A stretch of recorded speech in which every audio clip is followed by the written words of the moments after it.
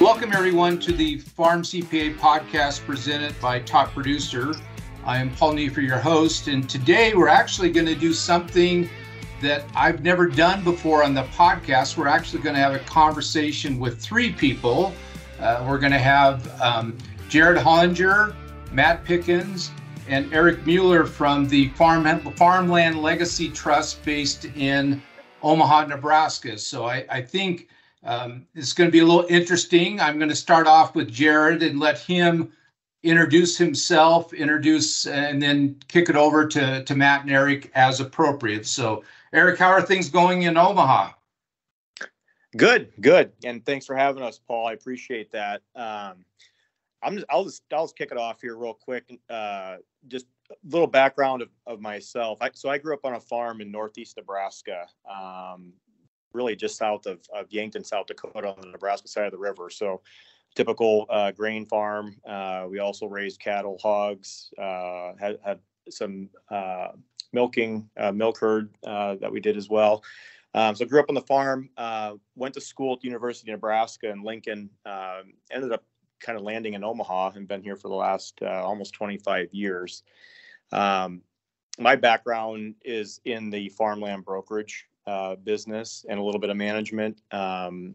Primarily the last, I would say the last 10 years of my brokerage experience before starting the Farmland Fund with Jared and now with Matt with this Legacy Fund was with Farmers National Company. And so I conducted auctions throughout the state of Iowa, South Dakota, Minnesota, and Nebraska.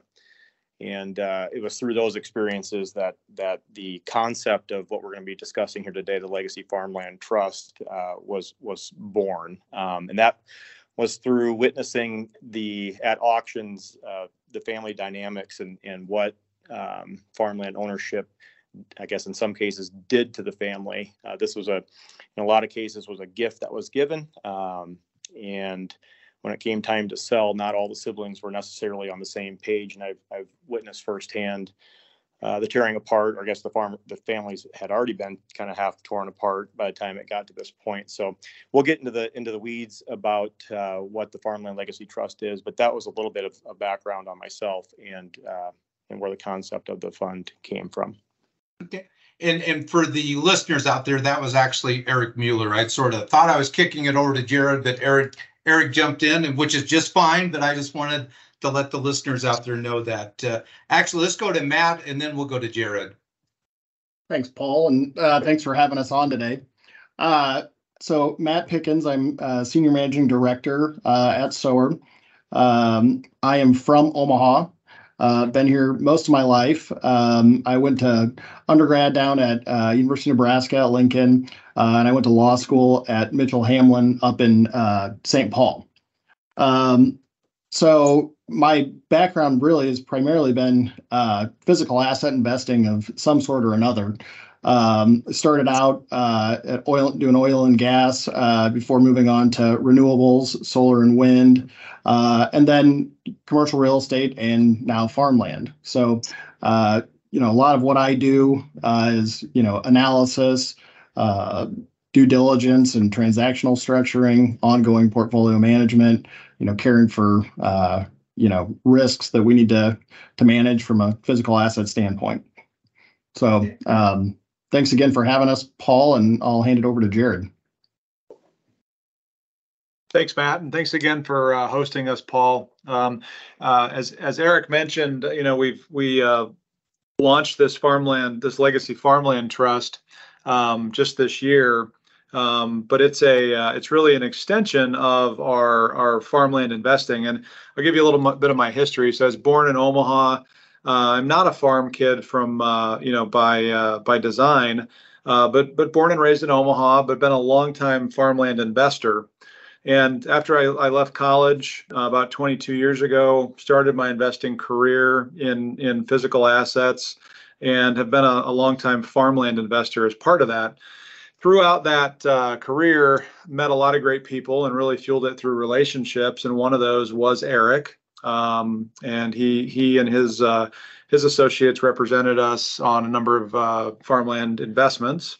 And by nature of that relationship and those introductions, was born our partnership several years back when we first launched the Sower Farmland Fund.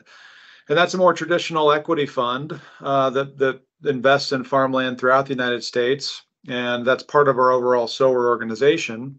And so today, the three of us are with you as the general partner group for the Legacy Farmland Trust, which is a new fund with a new design that's really intended and designed to preserve and protect the legacy of farmland asset owners for multiple generations to come. And, before we get too far, I got to pin down, Jared, did you go to the University of Nebraska at Lincoln also? I did. I went to the University of Nebraska Lincoln. So we have three Cornhuskers on the call, and we have a Washington Husky. I do remember like 30 years ago, we beat you in a football game. I do remember that. So, but don't hold that against me. Unfortunately, Paul, we remember that very well.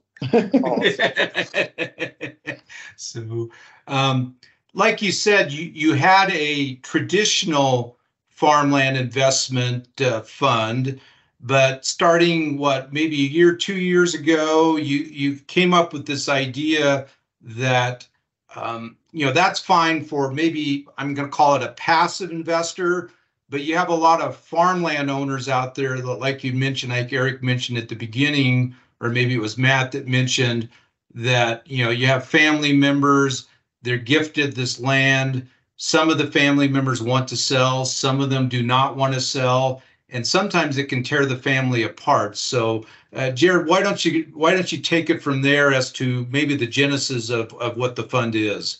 Sure, you bet. So, yeah, just to clarify what you said there, Paul. So, yes, we did start a traditional farmland fund, and that's for more passive investors that want to invest their dollars and give us the ability and the mandate to go purchase farmland assets. And that fund is still in existence. It's several years old. It's growing in scale quarter over quarter, and that's really allowed us to build our internal team that is now, professional portfolio manager of those farmland assets, and is the same team that's engaged in the management of the assets as we launched the Legacy Farmland Trust. Now, the Legacy Farmland Trust, is really intended to be a tool that a farm family, so a family that owns a farmland asset, can use to maximize the overall efficiency of that asset. So what we have seen happen many, many times is that a farm family has used to farm the asset, and now it's owned in more of a passive state to where they're renting the farm out to either one family member or to a non-family member. And perhaps it's transferred down to the next generation. And you have limited ability to create liquidity around the asset or to transfer the asset without the entire family agreeing. And as Eric said, he witnessed a number of times families being torn apart because of those disagreements. And so what really we have assembled here is a fund that, instead of collecting dollars to invest, we take in contributions of farmland. And so a farm owner is able to contribute their farm, to contribute their asset to the fund, and convert that asset into fund units. So in a sense, they are converting a large, monolithic, illiquid asset to fund units that give them a ton of flexibility around transferring to the next generation, gifting to the next generation, or gifting to a 501c3, selling a portion of that asset without selling the farm, and basically a ton of flexibility for all of them, the next generation, to make choices on how they want to administer that. Secondly, what that conversion does is it gives a great deal of diversity. So instead of that farm owner owning just that one asset, they now have shares in our fund, which gives them exposure to all the assets in the underlying fund. And so that gives them diversity. and it gives them opportunity because of, a farm may be performing poorly one year or excellent in another year. And by having, exposure to the entire fund, it goes ahead and it insulates them from any kind of bad activity that may occur. So just to come back to the example that Eric had at the beginning, where you have, let's say, two siblings that want to sell, two siblings that don't want to sell, by contributing the land into the trust, the two siblings that want to sell now have units. They're more liquid. They can go ahead and sell those units either immediately or over time, depending on how tax might affect them. And the two that don't want to sell now have, they still have an interest in the land in a way via the fund, but they have an interest in other land that allows them to diversify their holdings. Do I have that correct, Jared? You do. And the other important thing to recognize here is that on that contribution event, there is no tax that's generated. There's no tax liability that's generated. So the family is simply contributing the asset into the fund, and that does not create a capital gains event. And then, as you said, each one of those siblings can independently decide what to do with their units. Now, I'm assuming there's probably some provisions in the trust that provide some additional options or maybe restrictions on the fund as to what they can do with that land. Can you go through what those might be? You bet. Our tagline is your legacy, our mission. And really, when we talk about legacy, that is our mission, is to preserve it. And we look at how we've taken great care to structure the fund in a way that preserves and protects the asset for the indefinite future. A couple of those benefits that those contributors can add into the contribution are the first right to farm the asset. So, for instance, if there's one family member that is actively, farming the asset, they can be designated as the first right to lease the land. Secondly, there can be a first right of offer. That simply means that they have the first right to purchase the land out of the fund. So, for instance, if a grandchild is up and coming, or if an unnamed heir is contemplated as somebody that may want to own that land 10, 20 years from now, they can be designated as that first right to purchase and have the ability to pull the asset back out of the fund in the future. A third nice benefit is we recognize that while these assets in many families may be owned passively, and in some cases nobody from the family is actually farming it, there's still an emotional tie because generations of that family have been on that farm. And so we can carve out the right to hunt the land. If hunting has been part of the family culture for generations, we can earmark that right, or gathering on the land, we can earmark that right. And so those are some of those special provisions. As far as restrictions, we've really taken great care there as well. The fund is restricted from selling any asset without the express written permission of the initial contributor until the time of that initial contributor's death. That not only preserves the tax scenario to ensure that there's no capital gains tax that's generated.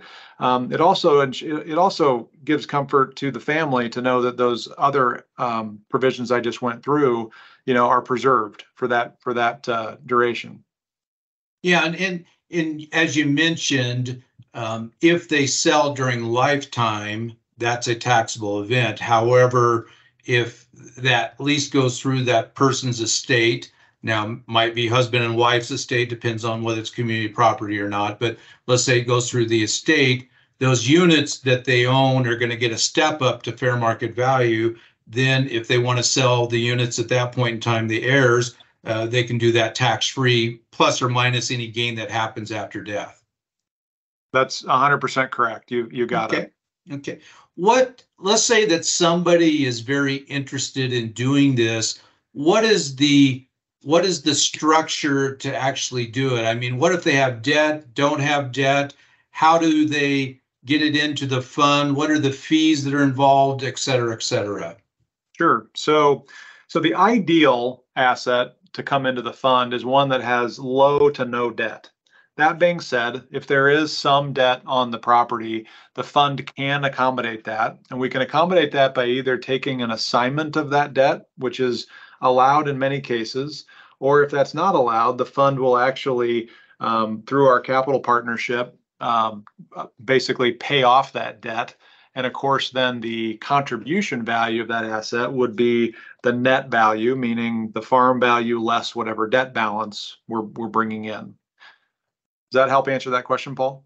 Yes, and then, but there are, I guess I just want to let people know too that there might be a small fee associated with the transfer in, but that fee, as you mentioned, it isn't coming out of the person putting the land in. It's just sort of the net value. Do I have that correct? You do. And so let me clarify that for you and for your listeners. So at the time of the contribution in, people can expect a fee structure similar to if they were to have sold the land, right? So normally in a sale, there would be a brokerage type fee. So our fee structure includes third-party due diligence expenses and a fee structure that would be comparable, albeit on the lower end, of a traditional brokerage experience. Now, what's important to recognize is that those fees are not coming out of anybody's pocket. It's simply netted out of the value of the land, and the fund covers those costs, those true hard costs going in. Okay. And then as far as the management of the actual farm itself, I think you're hiring, or how are you handling the management side of the actual farm operation? You bet. So we have a two-tiered approach here.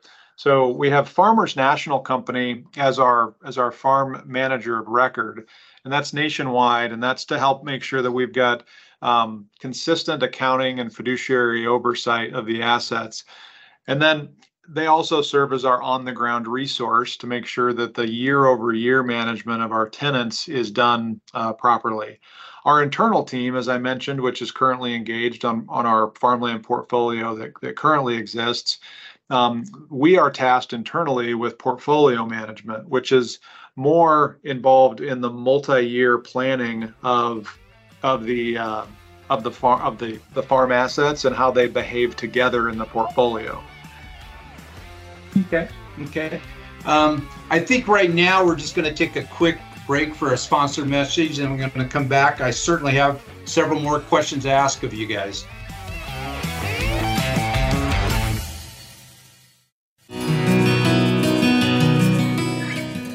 How many years away is the long run for a farmer? 5 years? 10 years? Top producers like Hans Reinchi of Blue Diamond Farming Company in Jessup, Iowa, know RoboAgri Finance shares his enduring vision for the future. Whether it's building our grain site or if it's purchasing the next field, we're able to turn to Robo as a trusted partner to help us get financing to make those generational decisions. With unmatched financial capacity, local relationship managers, and a global network of sector experts to offer market guidance, RoboAgri Finance provides enterprising farmers with a personalized approach to lending and financial services. Growing a better world together, RoboAgri Finance.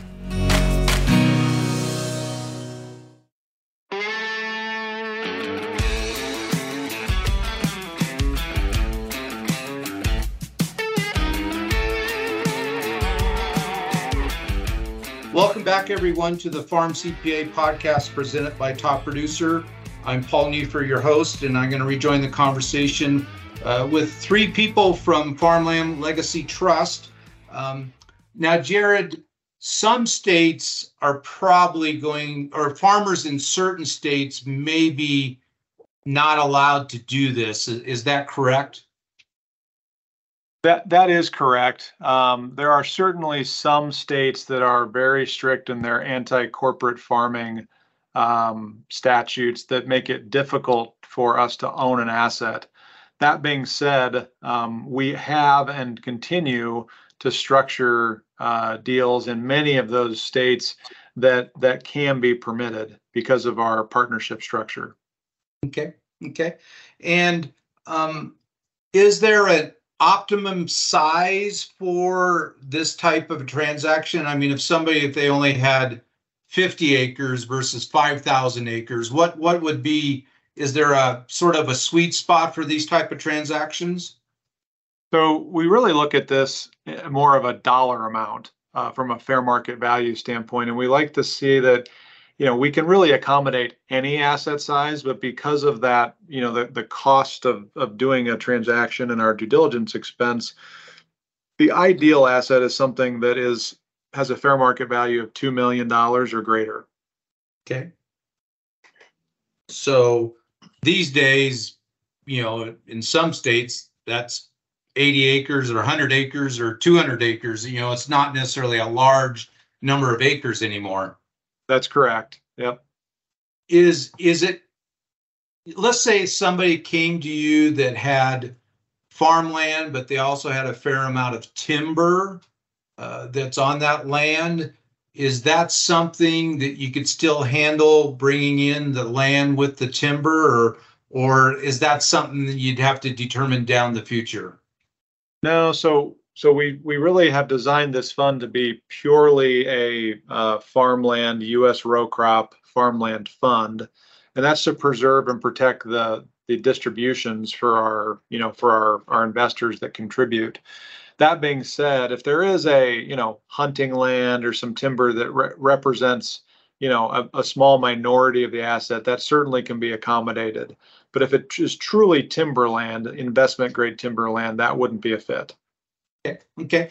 And a lot of our listeners out there, I'm going to say, are what I call the non-specialty crops. Corn, soybeans, wheat, milo, rice, cotton. And I think that's probably a little bit of focus of the fund. What about permanent crops? Let's say apple orchard, vineyard, those type of operation, or farmland or cropland. Is that something that would fit for this fund, or is it really more the non-specialty type crops? No, so for this fund, again, row crop is really our focus. And, as your listeners, I'm sure know, the returns around all of those specialty crops can be far and wide, and in some cases more volatile year over year. And so this fund is really designed to just handle more traditional row crop, which, as you said, I think is the crux of most of your listeners, or the focus of most of your listeners, and that's really who we're aiming to serve.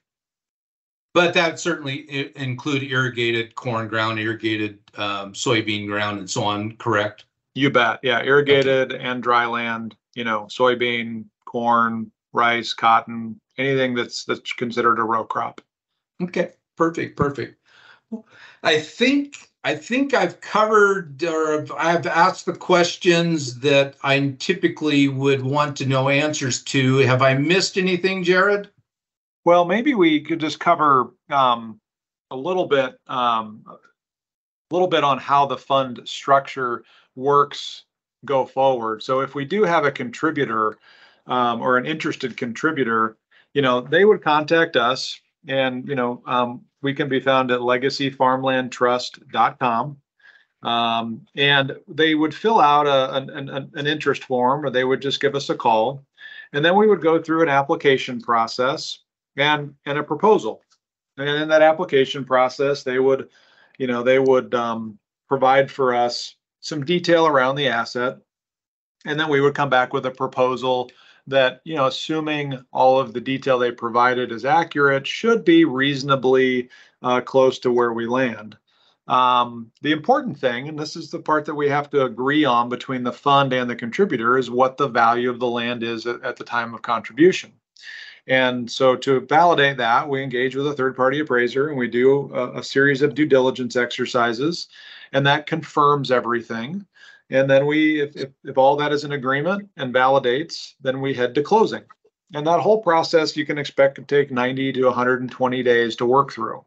Now, one thing I do want to make sure I'm clear on today, and I was advised by counsel to make sure that we, considering this is an investment, that our discussion today and our conversation is not an offer to sell or solicit an offer to purchase interest in Legacy Farmland Trust. And so this is simply an information session, and we're happy to engage with anybody for additional conversation so they can explore further. Okay. So and then each year or each 2 or 3 years, that property is going to be either reappraised or the appraisal is going to be updated, because the fund value is really going to be based on the value of all of the farms that are in that fund based on an appraisal. Is that correct? Is that how it works on that end? That's right. So the way that the fund maintains its value and then ultimately puts out distributions is the asset, when it is admitted into the fund, carries with it a fair market value at that time. And that's validated by that third-party appraisal. Then every year thereafter, there's an update of that appraisal that will then that flows to the value of the fund on the anniversary quarter that asset was admitted. Every third year, a new third-party appraisal is ordered, and that process is then repeated. Throughout the administration of the fund, then there's a quarterly distribution that is essentially 1/4 of the operating cash flows generated from the entire fund, and that's distributed out to our fund unit holders on a pro rata basis. And this would be a projection, which is probably the wrong way of doing it, but farmland returns right now are maybe in that cash returns net or in that 1-2% range. Is that where you think it might end up being? And I know I'm not tying you to that, but based on what you think it might be. Yeah, you can expect fund returns to largely mimic returns on traditional farmland. Okay. And then your structure of the fund, it's a limited partnership, but potentially it's a private limited partnership, but down the road, there is the option, if it gets, I'm putting words in your mouth, I guess it's the option that it may then become a public fund, which provides more liquidity, may become a real estate investment trust. Is that accurate, or what's the thoughts on that? Yeah, so we really, and to great credit to Matt in the architecture around the fund, we really have thought through the eventuality of where this goes. Our mission is to really preserve the legacy of these assets for a long time, and so we wanted to create an environment that could live on in perpetuity. And with that goal in mind, we've structured this in such a way that after the fund reaches a certain size and scale, which is sized somewhere in that $600 to $700 million in assets, there will be a path to go public, and that will provide a great deal of benefit to our initial contributors. It'll provide ready liquidity, for those unit holders above and beyond the fund's ability to buy those units. And so it will be, the family members that then hold those units generations from now will be able to trade those units out on the open market. Okay. Good. Anything else that we need to cover before I ask some of the personal questions I always do at the end? Let me ask Eric, Matt, anything else that you think we missed here that we should tell Paul's listeners? No, I think you guys covered it pretty well. There is, every family situation is going to be different. So, we try to care for the plethora of potential scenarios, but, as questions and different scenarios come up, as Jared mentioned before, we'd be happy to go through those scenarios and put together proposals for folks. But I think we've got everything covered for the most part. Yeah, I would agree with you, Eric. I think, we spent a lot of time trying to make this as flexible of a structure as possible. And, we certainly haven't come up with, every possible scenario yet, but I feel like we've come a long ways there. And, as new ones come up, we can continue to design, ways to make things easier for folks to contribute. Okay. Good. Well, I think I'm probably just going to ask a couple of the questions I normally ask just because of the fact that we have three people on here. I guess for each of you, I would ask, who was your mentor? Was there somebody that helped you along your career? I'll start with Eric. Sure, you bet. Yeah. So prior to my career with Farmers National Company, I was with another company here in Omaha called PJ Morgan Real Estate. PJ Morgan himself was the former mayor, and so I would credit him to a lot of what I've learned and experienced as I began my real estate career, and then rolling that into my Farmers National career. I would have to say a couple folks there, Jim Farrell being one of them, and Jim is on our advisory committee. Just extremely well connected and just well experienced individual, and always willing to share and to help out. Along with there's a couple other folks in the Farmers National organization that I could name out too. Randy Dickhood is one of them, and these guys, when I came up with these thoughts and ideas of these funds and different things years ago, they were always supportive of the idea, and then also kind of helping me and guiding me as we continued through the structuring of these funds and then eventual launch dates. So I guess I have a few of them. Not to take up more time than is needed, but no, that's okay. That's perfect. How about you, Matt? Yeah, so the first when I was just out of college, I spent about 9 years working for an energy company here in town called Tenaska, and it was it's one of the largest privately held companies in the U.S. And I had a few really great mentors there in finance and finance group, and gave me a ton of very broad exposure to investing and managing risk, and how to structure deals in a way that properly allocate risk to the different parties that are best equipped to handle them. And so I've taken a lot of what I've learned there and I've applied it here at Legacy, and as well as our existing solar farmland fund. So really grateful for the folks there that I learned quite a bit from. Okay, and then finally, Jared. Sure thing. Well, Paul, so as I mentioned, I started my investing career when I was about 20 years old, back as a college student. And I met a gentleman back then. His name is Alan, and his mission was to enable young entrepreneurs to start their business. And so when I was 20, I actually launched my first investment fund, and he was my first investor. And he maintains that position to this day and is still invested with us in a number of our assets in our business. So he's been a longtime mentor that's really, showed me how, his focus on his legacy has really helped others. And it's really guided a lot of how we approach our business, to this day. Okay, perfect. And then I think the last question I'll ask that's that I always like to ask is, do you guys have any hobbies? Let's start with Jared, then Matt, and then Eric. Okay. Well, I do. I live down on a lake, and so anything lake, boating, fishing, that hits the hobby list. And then I enjoy hiking and downhill speed skiing. So those are my big hobbies. Now, I didn't learn to ski until I was 30 years old, and I have no form, so I just go straight downhill. I will admit that. But how about you, Matt? Well, I spend a lot of time in Minnesota. We've had a family cabin there that's been in the family since the 1950s, and so do a lot of jet skiing, four-wheeling up there. So that takes a lot of my summer. I am a golfer. I'm not a good golfer, but I do enjoy it. Well, next week, my number 2 son, he's a member of Kissing Camels. That's the name of the club down in Colorado Springs, and they have their member guests. So I'm playing golf with him Thursday, Friday, Saturday. So that might be the limit of my golf. So for that week. But how about you, Eric? We're probably on the same level then, Paul. I like to do it. Don't get to do it often.